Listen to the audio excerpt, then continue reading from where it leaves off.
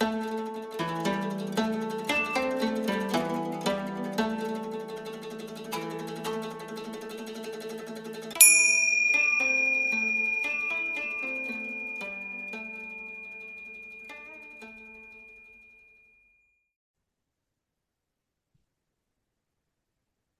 back, everybody, to another episode of the Mindful You podcast.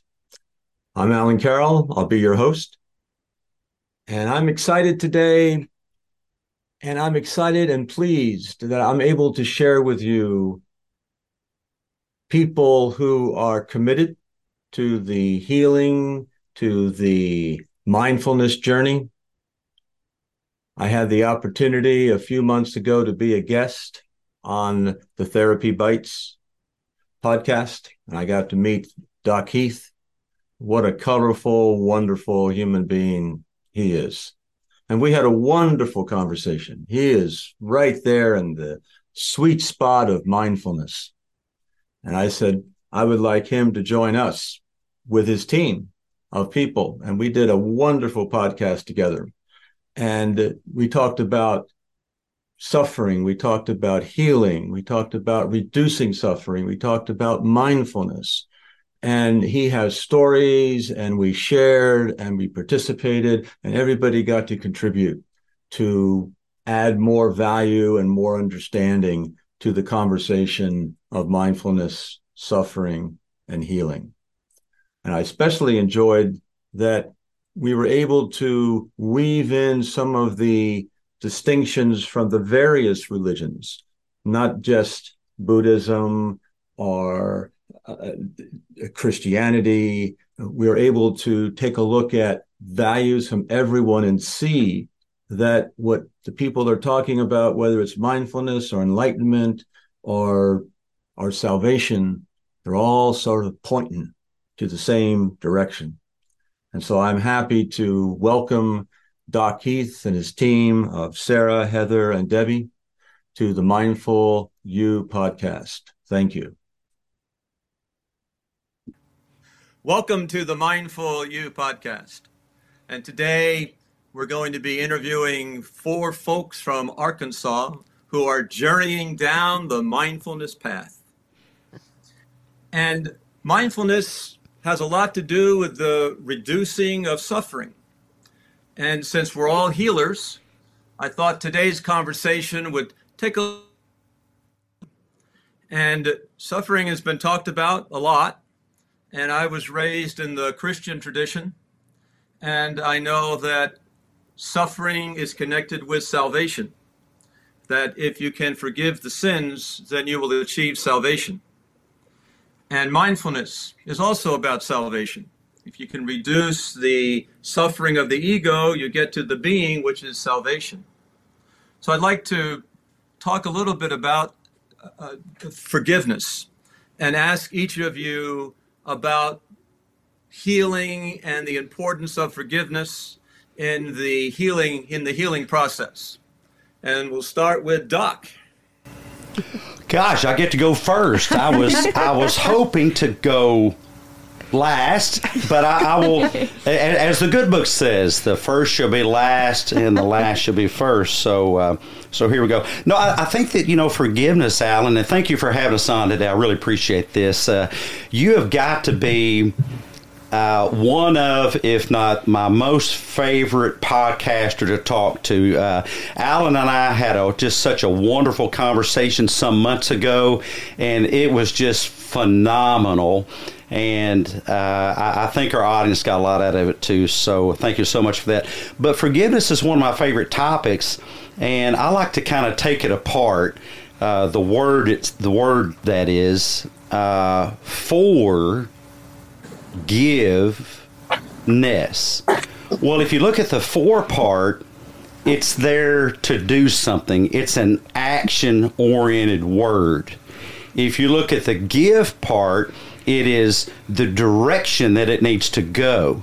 So let me just jump right to the middle, and the ness part is, I think, a state of being. And so I think that we can be in a continual mindful state of forgiveness. But let me go back and tackle the middle part quickly before I turn it over to one of my colleagues here, or turn it back over to Alan. And that is the give part. I like to think of it as the give part is actually, since I'm in the Christian tradition also, is back to God. God forgives me.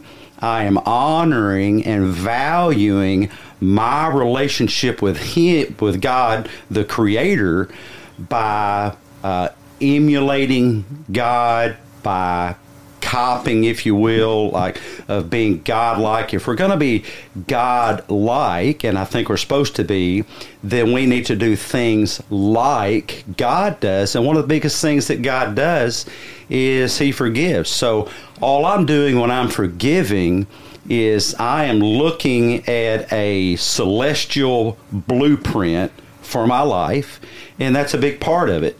I'm not saying it's easy, but I'm saying it's important. Wow. Beautiful. Sarah, take a shot at it. Oh, I'd love to. Okay, so when I think about forgiveness in the sense of healing, kind of in my own experience, I've noticed that it's not a linear process per se. So it's not just I forgive the person and then I've completely forgotten about it. I'm not God, so I can't forget.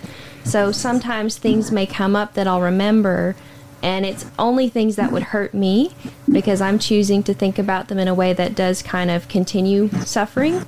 So if let's slow down there. That was a big statement right there. Okay. But the only things that hurt me, would you go over that one a little slower? Absolutely. So the only things that hurt me are the things that I give more attention and I think about more in an unhealthy way.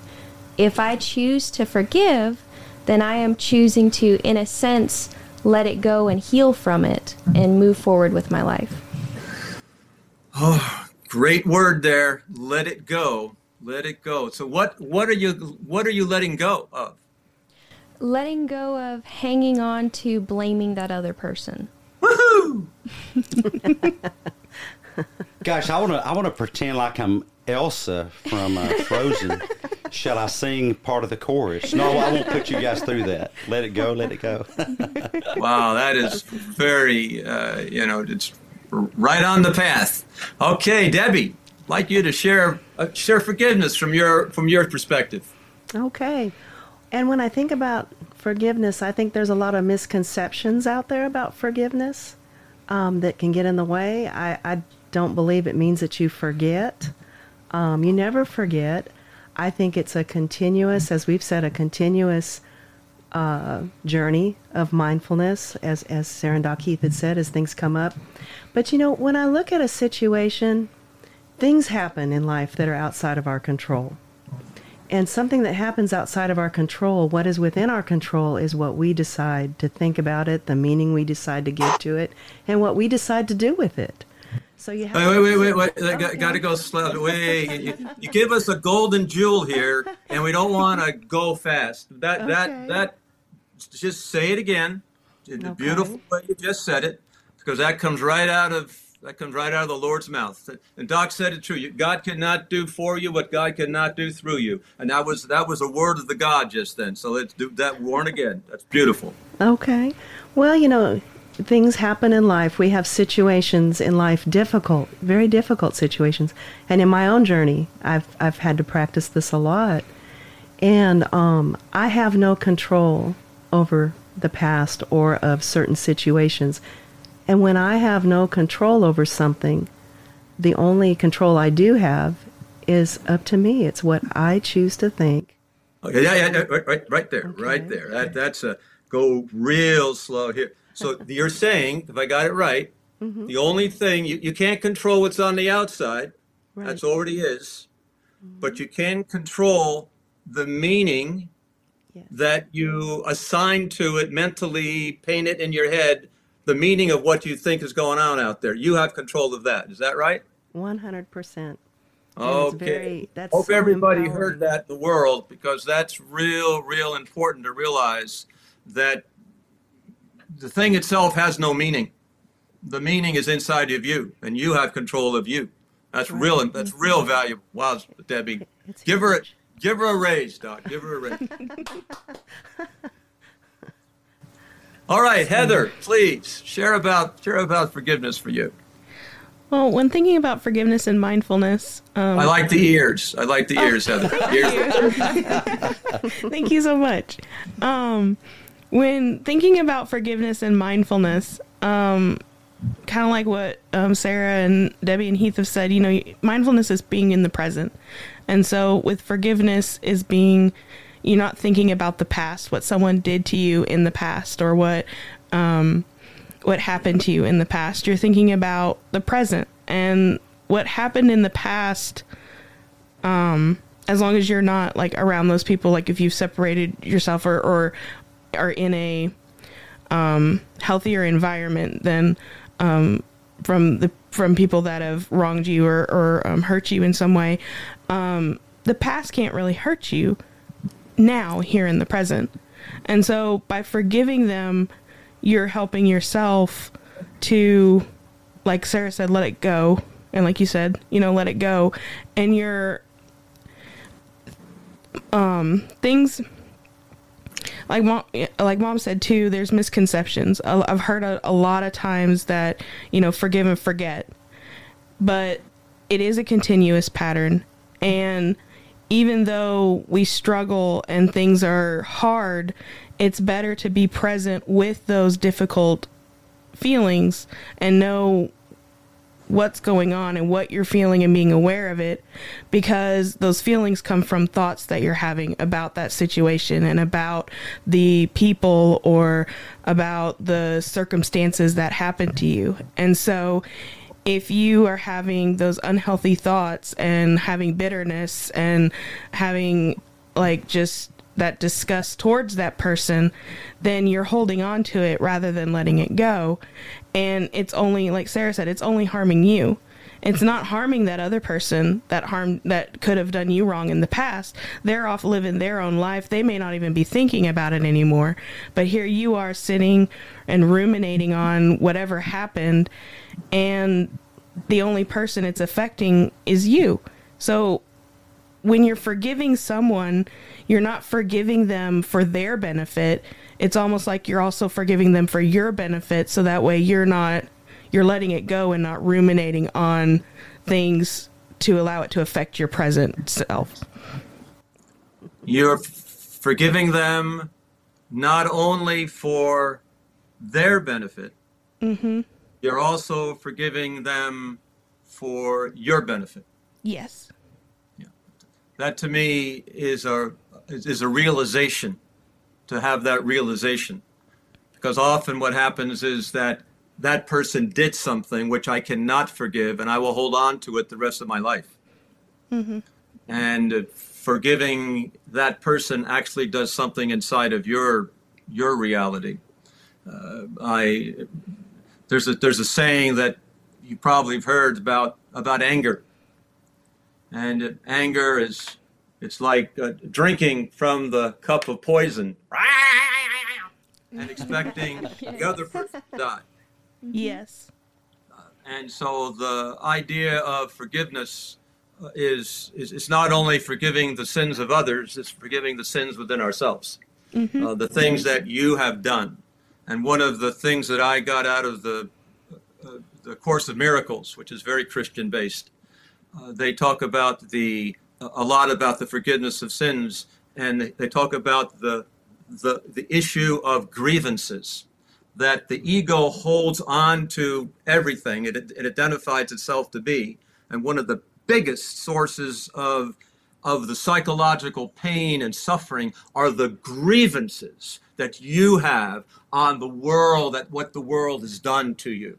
Mm-hmm. So the question is, how can you forgive somebody who has done so? So what does the ego, why is it so difficult for the ego to practice forgiveness? Go back to Doc.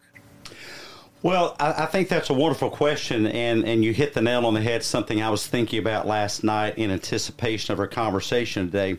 And so to let our audience know, I had this question, actually, I have it almost every day, but I had it yesterday from a patient about why do we do such things? And there is a good reason for it.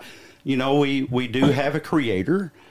He's a pretty smart individual. And if you really take a look at some of these things, it really makes perfect sense why he did things the way that he did. And one of those is that the brain tends toward more type 2 errors, those of you statisticians out there, than it does type 1 errors. Or I'm sorry, I got it backward. I usually do. But type 1 errors instead of type 2 errors. Type 1 error in research is thinking there's an effect and there's not. Thinking that, I don't know, using your cell phone causes brain tumors. That's a type 1 error because there's really no good evidence out there that there is an effect of using an iPhone and a significant effect size on development of brain tumors. That'd be a type 1 error, thinking that there is. But a type 2 error is thinking that there is no effect, and there really is. So which one makes you safer and live longer? And my answer to my patient yesterday, was because you'd be dead by the time you were 7. Because you would do such foolish things, and it's not that humans don't know enough of that as there is. There's Darwin Awards about how, people do silly things and get themselves knocked off. But the way the brain is engineered is to think that there is a danger and there's not a danger. That is a type 1 error, but it really does keep you safer than thinking, what's the famous last words of most people in Arkansas? Hey, watch this. So when it comes to forgiveness, we perceive letting it go as a threat to us. That's why we don't do it. And moreover, we think, and I think we've had some of my colleagues, Heather, I think, pointed this out, or maybe it's Debbie pointed this out. Gosh, you guys all blend together on me, But, and that is that presence of forgiveness doesn't equal absence of difficult emotions. Mm-hmm. Say that again, please. Presence of forgiveness does not equal absence of difficult emotions. People that think that if I had difficult emotions, I must not have forgiven, or if I forgive, the difficult emotions will go away, are simply not understanding forgiveness. You can forgive and still have anger. A quick story. I'm a clinician. I've built psych units all over the U.S. I had a group come to me, and we formed a partnership. We created, I think we wound up building 6 mental health, behavioral health clinics. And then I got stabbed in the back, so to speak. Not really. That I wouldn't be here probably, but they took advantage. And then I had a choice. I could decide to carry that burning ember with me. What's the scripture say that, how can you hold, I think, is that a scripture or is that from somewhere else? How can you hold a burning ember and not be burned by it? Something like that. Well, I can hold that vengeance or I can forgive, and I chose to forgive. How did I do that? I decided the threat was over. There's nothing else they can do to me, but I can still be unhappy that happened. I can still be angry that happened. I will never be happy or joyful that happened. But that is not correlated with my forgiveness. Forgiveness is something far greater than that. Forgiveness, in my mind, partially is agreeing that these offenders no longer present a threat to me. And as a matter of fact, I told one of them, I wish you no ill will. I hope the best for you. And I really do. I was genuine when I said that. I don't wish fire and brimstone on the head of anybody. I think that people do things for reasons that are beyond my awareness, and that's between them and their creator. That is not between them and I. That is between them and my creator. But getting back to your question, the reason that we have such a hard time letting it go, so to speak, is because we still think that something that happened back then is a threat to us now. And I sort that out fairly quickly in my head and come to terms with the threat has now passed. There's no need. I have my fists up here, my dukes up. There's no need to have my defenses up because, what are you going to do? My dad used to say to me, what are they going to do, eat you? Well, they're not going to eat me. They would take a whole bunch of bites. I'm a big guy, a whole bunch of bites to eat me. So they're no threat to me. Beautiful. That's beautiful. I wrote down a couple of the points that you made, Doc, and you talked about the forgiveness is sometimes perceived as if I forgive you, it's going to be a threat, and a threat to what? And in the ego business, it's going to be a threat to the ego, and the ego has to do with your conceptual identity, and your conceptual identity is significantly identified as the indignations, as the resentments that I've been wronged in my life by my mother, by my father, by blah, blah, blah, blah, by the people who built the 6 things and da, da, da. I've been wrong. Today I was wrong, and my God, I'm wrong. And we hold on to it like a bag over our shoulders, which weigh us down. And, we do. And forgiveness. And the forgiveness part is the ego cannot forgive because I have identified myself as the grievance. For me to let go of the grievance would be to annihilate my concept of who I am. And my ego is defending, not letting go. That's a bunch of bull. What we need to do, we need to hold on to it, Doc, not let it go. And I'm right. And boy, that creates a lot of suffering. There's an interesting study that I think was, gosh, what book was that? It's not coming to my mind right now. It could have been Tipping Point I can't remember. But the study was that some Confederates, some people working for the researchers were hired to stand in a hallway of a university with a lot of boxes or books or something. And their job, believe it or not, was simply to bump into people. That was their job. Just bump into people. Well, the amazing thing, and you people from the South, I mean no harm, but I am from the South, so I'm one of you. But here's what they found. They found that people from the North could let it go, and they would actually even offer to help pick up the boxes or the books. The people from the West would let it go. The people from the East would let it go. But guess what? The people from the South, how dare you bump into me? That's fighting terms there, buddy. You and your boxes, And I think that is, there seems to be kind of a cultural thing in the South of everything's a threat to us. And Alan, you said it earlier. It's such a mindset thing. And another story I'll share really quickly is I do a lot of forensic work, and part of it is getting people back to work after they've done something at their workplace that they ought not, and court-ordered stuff. People that are sent to me that are court-ordered, they're not happy campers to be here because it's not their favorite thing to do. But I had a guy show up one time. And I love telling the story. He showed up at my front door, and I'll delete the expletive, but he said, "You know what?" I said, "No what?" He said, "I dreamed I stuck a effing axe in your head last night." Well, I looked down, and he apparently had no axe. And so I asked him, I said, "You didn't bring your axe with you, did you?"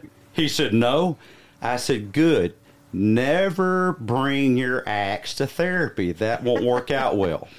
But since you have no axe, come on in." Well, what I did very quickly was and by the way, a lot of clinicians would have, fired him as a patient, gotten rid of him and all that kind of thing, Well, the difference is he was no threat to me. And I'm a safety first guy. But he was no threat. So what humans have a really hard time doing is turning off that threat matrix, that big net that wants to convince you that someone that says something you don't prefer, looks at you in a way you don't prefer, doesn't use words you do prefer, is a threat to you. And I think that is a danger to personal freedom and liberty. And I think that is a danger to, well, just national freedom and liberty, thinking that everyone is a threat to me. In order to forgive, back to our original point, we have to settle in our heads that there is no threat to me physically or to my ego. And that's a trick. Sarah, you want to jump in and have some thoughts about it? Absolutely. And this kind of goes back to the whole forgiveness thing too. I think another misconception with forgiveness that leads people to holding on to their grievances is they confuse the term forgiveness with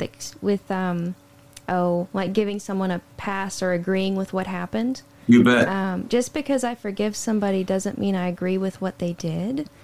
It just means that I'm choosing to look past that and find my own value and meaning from the situation.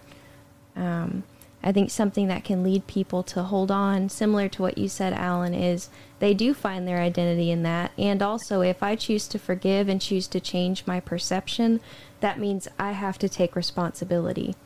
And a lot of people don't want to take responsibility. It's that other person's fault. They need to. Oh, it is that other person's fault. There's no doubt about it. They need to do something right now to fix it. But that's right. It's not my responsibility. You're the one who has to. Right, but that would mean that they would have to have some sort of remote control to my head, and I really don't want them to have that. So it's my responsibility to decide what I'm going to choose to think about it, if I'm going to let it eat me up, and how much I'm going to allow it to cause suffering. And the challenge with that is you have to be aware of the thoughts, of the emotions that are passing through your consciousness while you're watching the event.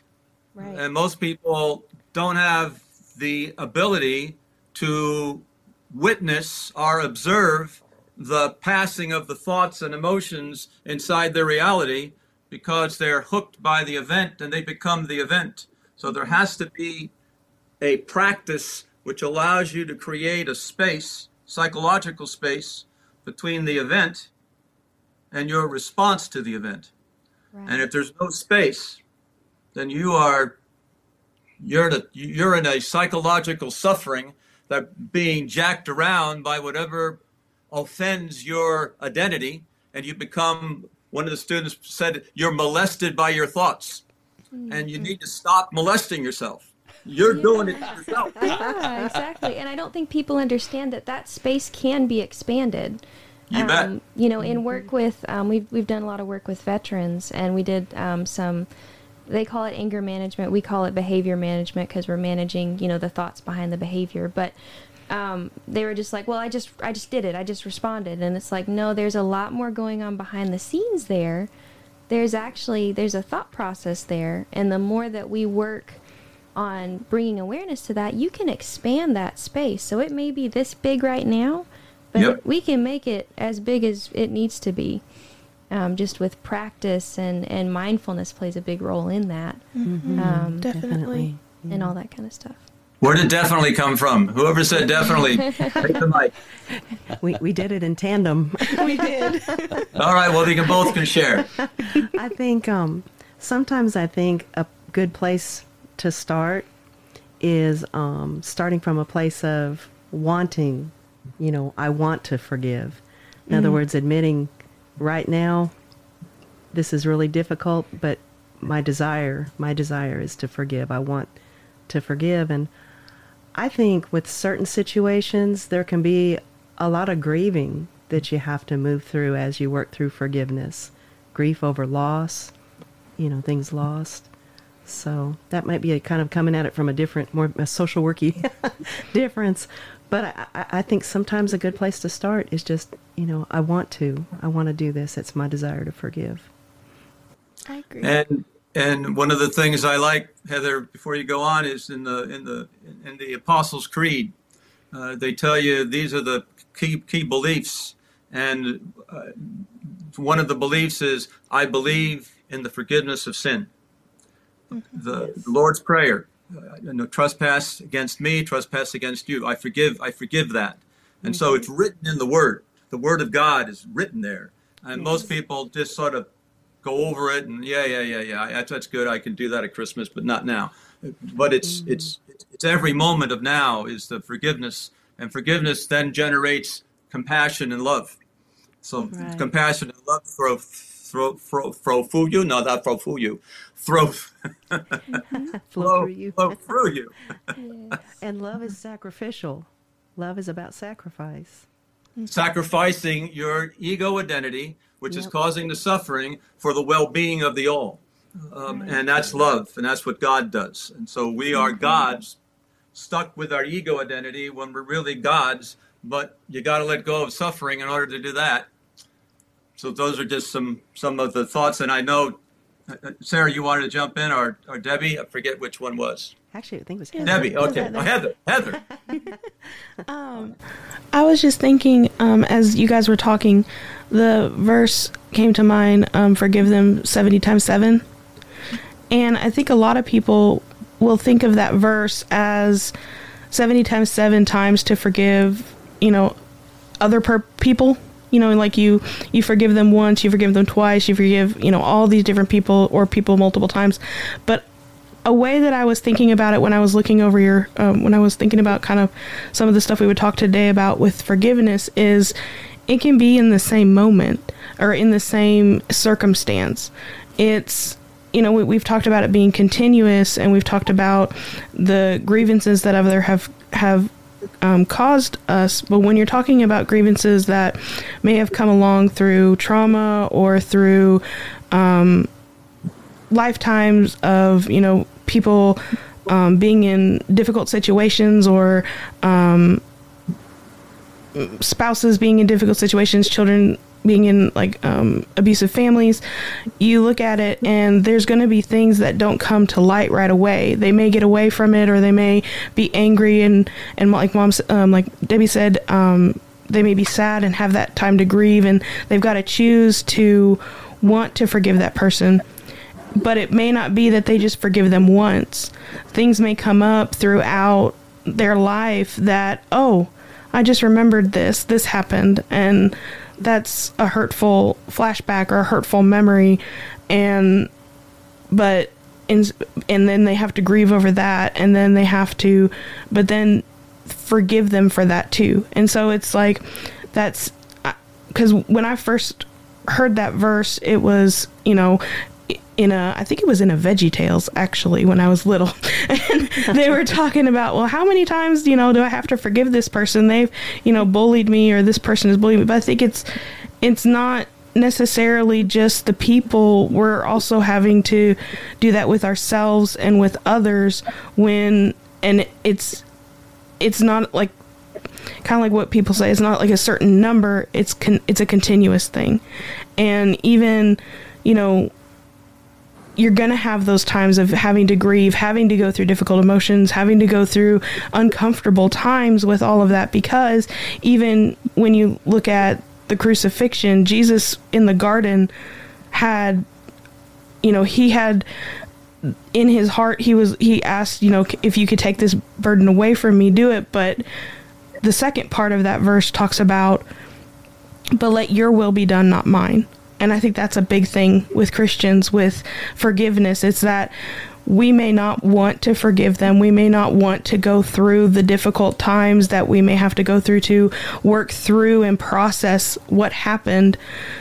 But we want God's will to be done, not ours. And I think that's where the ego comes in. We struggle with it, with wanting to, like you guys said, wear it as a badge or wear it as, well, this person hurt me, this person wronged me.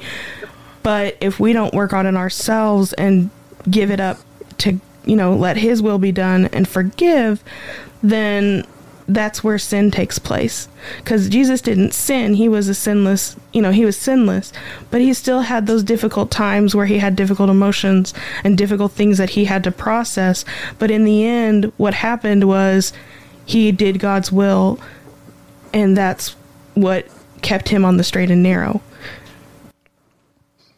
God's will versus my will. Yes. And that's really the challenge between my will is my ego and all the things that I believe to be true, and the other will is the will of the Lord, which is the will of compassion and unconditional love and divineness. But I have to give up something in order to achieve that state of consciousness. And so what does the ego, what does the ego have to give up? And in order to achieve that realization that we're all the sons and daughters of the God, that we are, the idea of sin, it goes back to what you were talking about earlier. It's that the thing that I'm looking at has no meaning. So there's no sin. Sin comes from my painting of it, because sin would be something that has to do with morality. Because what you think is a sin, someone might not think is a sin. So there is a question of where you were raised and how you were conditioned to label things certain ways versus everything just is, and you add the meaning to it. So it really, we're coming to the completion of our first of many podcasts. I hope I really enjoy the tapping in of a conversation on various topics, and certainly forgiveness in the healing process is absolutely essential. And the grievances that we hold on to are the badges of our identity, that who I am. And a big one that I notice that you have to deal with a lot are I'm a victim. Yeah. Yes. I'm a victim. That's who I am. And I can show you all the reasons why I'm a victim. Boom, boom, boom, boom, boom. So I'd like to end our conversation with this going around again with how do we help people who have identified themselves as a victim to become unvictimized? Doc, we'll pass it up to you. Well, I think maybe I'll answer that by continuing the thought that I began the podcast out with, and that is the give part of forgiveness. And you can't give and be a victim at the same time, because victims don't give. All victims can do is take. And when you're forgiving for giving, forgiveness is for the act of giving, then you're not only giving back to God what he's given to you, but you're also giving to your family. One of the groups of people that suffer the most around those that do not forgive is their family, their friends. Yep. So when you're giving forgiveness, you're really giving something very important to your family, but you're also giving something really, really important to yourself. Forgiveness, think of forgiveness as a psychological superfood. A psychological superfood that, along with gratitude, is one of the healthiest of all mental antioxidants that can rid the mind from the free radicals of bitterness and vengeance. Bitterness and vengeance are psychological free radicals. If you don't know what free radicals are, you guys can Google it, but it's things that break down brain tissue, skin tissue, organ tissue. It makes you die quicker. But bitterness and vengeance are just psychological free radicals. And when you're giving forgiveness, it's really a gift to yourself, which means that forgiveness at the same time is both the most selfish thing you can do, but the most selfless thing you can do. And in doing so, understand that forgiveness is a necessary struggle at the intersection, at the nexus of achieving either a higher level of consciousness or devolving into a lower level of existence. You're really choosing your plane of existence when you are at the decision point of forgiving or not forgiving. Beautiful, beautiful. Debbie, let's jump in and add your thoughts, please. Okay. My thoughts are, too, that words are very important. Words shape our perspective, what we tell ourselves. And the first thing right off the bat is let's switch up the word victim for survivor first. We're survivors, and our goal is to become thrivers. And so I prefer to look So let's at say that again. So people remember things like that. Yes. Put the three words together. Okay, so instead of victim, let's call ourselves survivors. And what we're working toward is to be a thriver. And that's that post-traumatic growth that we can experience through forgiveness. And so that's what popped in my head right away. So forgiveness. Well, forgiveness. Then I like this. Forgiveness is a superfood, and that's a really a sweet way. It's a dessert. Then it's sweet, so it must be a dessert food. It's a superfood for dessert. It's very sweet. It's not a bitter. It's not a bitter taste. It's a very sweet taste. It's a very healing space. It's like rains down upon you, which to me is when you're in a state of forgiveness, you are being moved by the Holy Spirit, and the Holy Spirit is coming through you, and that to me is tears begin to come. And I think healing and tears and forgiveness all come together. I want to give Sarah a chance to say something, and then Debbie. I think when it comes to the term victim, especially if I'm working with somebody who's struggling with having this as their identity, I try to bring them back to what's more empowering. Is it more empowering for me to call myself a victim and to say that all my power is out there, that everybody else has power over me? Or is it more empowering for me to understand that no matter what happens to me, and I mean no matter what happens, if you look at Viktor Frankl, he was in a concentration camp, and he still was able to come out and talk about how the freedom that he had in the midst of the concentration camp was up here. It was in his brain. He chose to change the way that he thought about the situation. So, first of all, if he can overcome that, then we can absolutely overcome things as well. But why would I want to give my power to somebody else when I can take that back and decide, you know what, it doesn't matter what happened in the past. I can have just as good of a life as I really want to have, depending on how I choose to perceive things. It's going to be a lot of hard work, but a lot of good things come from hard work.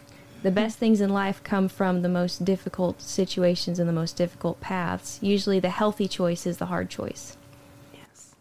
And one of the ways of creating that space you talked about is through practice. Oh, yes. Oh, definitely. Always. Always. Space doesn't happen. You don't twiddle your nose like in Bewitched. You have to practice creating space. Yes. And in the mindfulness business, the main way, in my years of experience, is meditation. Is beginning to close your eyes, beginning to watch the thoughts and emotions inside yourself until you've developed something called the observer or the witness. And when you got the witness or the observer, you're in absolute stillness, watching the river go by with all the events and all the ups and all the downs, but there's absolutely no vibration over the air. You're absolutely still. There's no agitation. Non-judgmental. And so now you have that mental equilibrium, which gives you emotional equilibrium. And so you stop doing what is referred to as attack thoughts. The ego will defend itself with attack thoughts, and the being defends itself with love and compassion. And we have one more person to share. Heather, please share our final words, and then we'll complete our podcast together. Well, Sarah was kind of saying what I was thinking about, not giving your power away. But it also, as she was talking, it made me think it kind of nicely wrapped up everything when we were talking about mindfulness and forgiveness. Because if you're in the present and you're not dwelling on things in the past and giving your power away to other people, but you're in the present, owning, what you can do to manage that, the thoughts and the, which then, which then manage the emotions, just, through mindfulness and being present in the current time, the today is today, and not dwelling on what people did to you in the past, that in itself can be empowering as well. Freedom, yes. freedom. Because you're not in that place if you've gotten away from the situations that you're not that you have forgiven the people for, you're not in that situation anymore, especially if we're talking about like trauma or abusive situations. If you've gotten away, you need to remind yourself that they don't have control over you the way they may have in the past. If they you are you, and you are in, today, you're in the year 2023. It is sunny outside. It's, the grass may be a little bit wet from the dew. Like, find things around you that can help bring you to the present and help you stay in the present, and be mindful of what the differences are between back then and now, because there are going to be differences, even if at first you don't really see them right away. As you notice, as you become more present in the moment, and as you work on your healthy thinking and take that journey and work hard, it will become more prevalent that you're not back there. You do have your own power, and you can be who you are and not be controlled by what has happened to you in the past. Yep. That's absolutely true. And unfortunately, people are controlled by the past. So the idea of mindfulness is to be, I know probably Doc, you remember a philosopher from the 60s called Alan Watts. Oh, my and word. Alan Watts was in the Buddhist tradition, the Zen tradition, the meditation tradition, and he talked about a Zen master talked about, well, what is a Zen mind? And he said, well, a Zen mind has purity and clarity. And in order to achieve those qualities, the Zen mind has to have two things. One, no grievances at all in the space. There's no brown crap in the space of your reality at all. You don't hold on to any grievances. And the past is in the past, never to be remembered again. Grievances are a playground for monkey mind. Playground, we play with it. The ego plays with it, suffers because they play with it, but feels really good to be right, boy. But you suffer at the same time. Grievances are just a jungle gym for monkey mind. Yep. Well, wonderful. I just delighted to have a conversation with all four of you. It energizes me. It energizes the audience. And I hope the words of wisdom that you all shared go out into the world and bring a healing energy to the well-being of all. So I want to thank you very much for being on the Mindful You podcast, and I look forward to having our conversations in the future. Thank you. Thank you for having us. Thanks so much. Wonderful. Bye-bye, everybody. Bye. Thank you very much. Thank you. Thank you for listening, and please catch us on the next great episode of the Mindful You podcast, and please share us with your friends and fellow travelers on the path.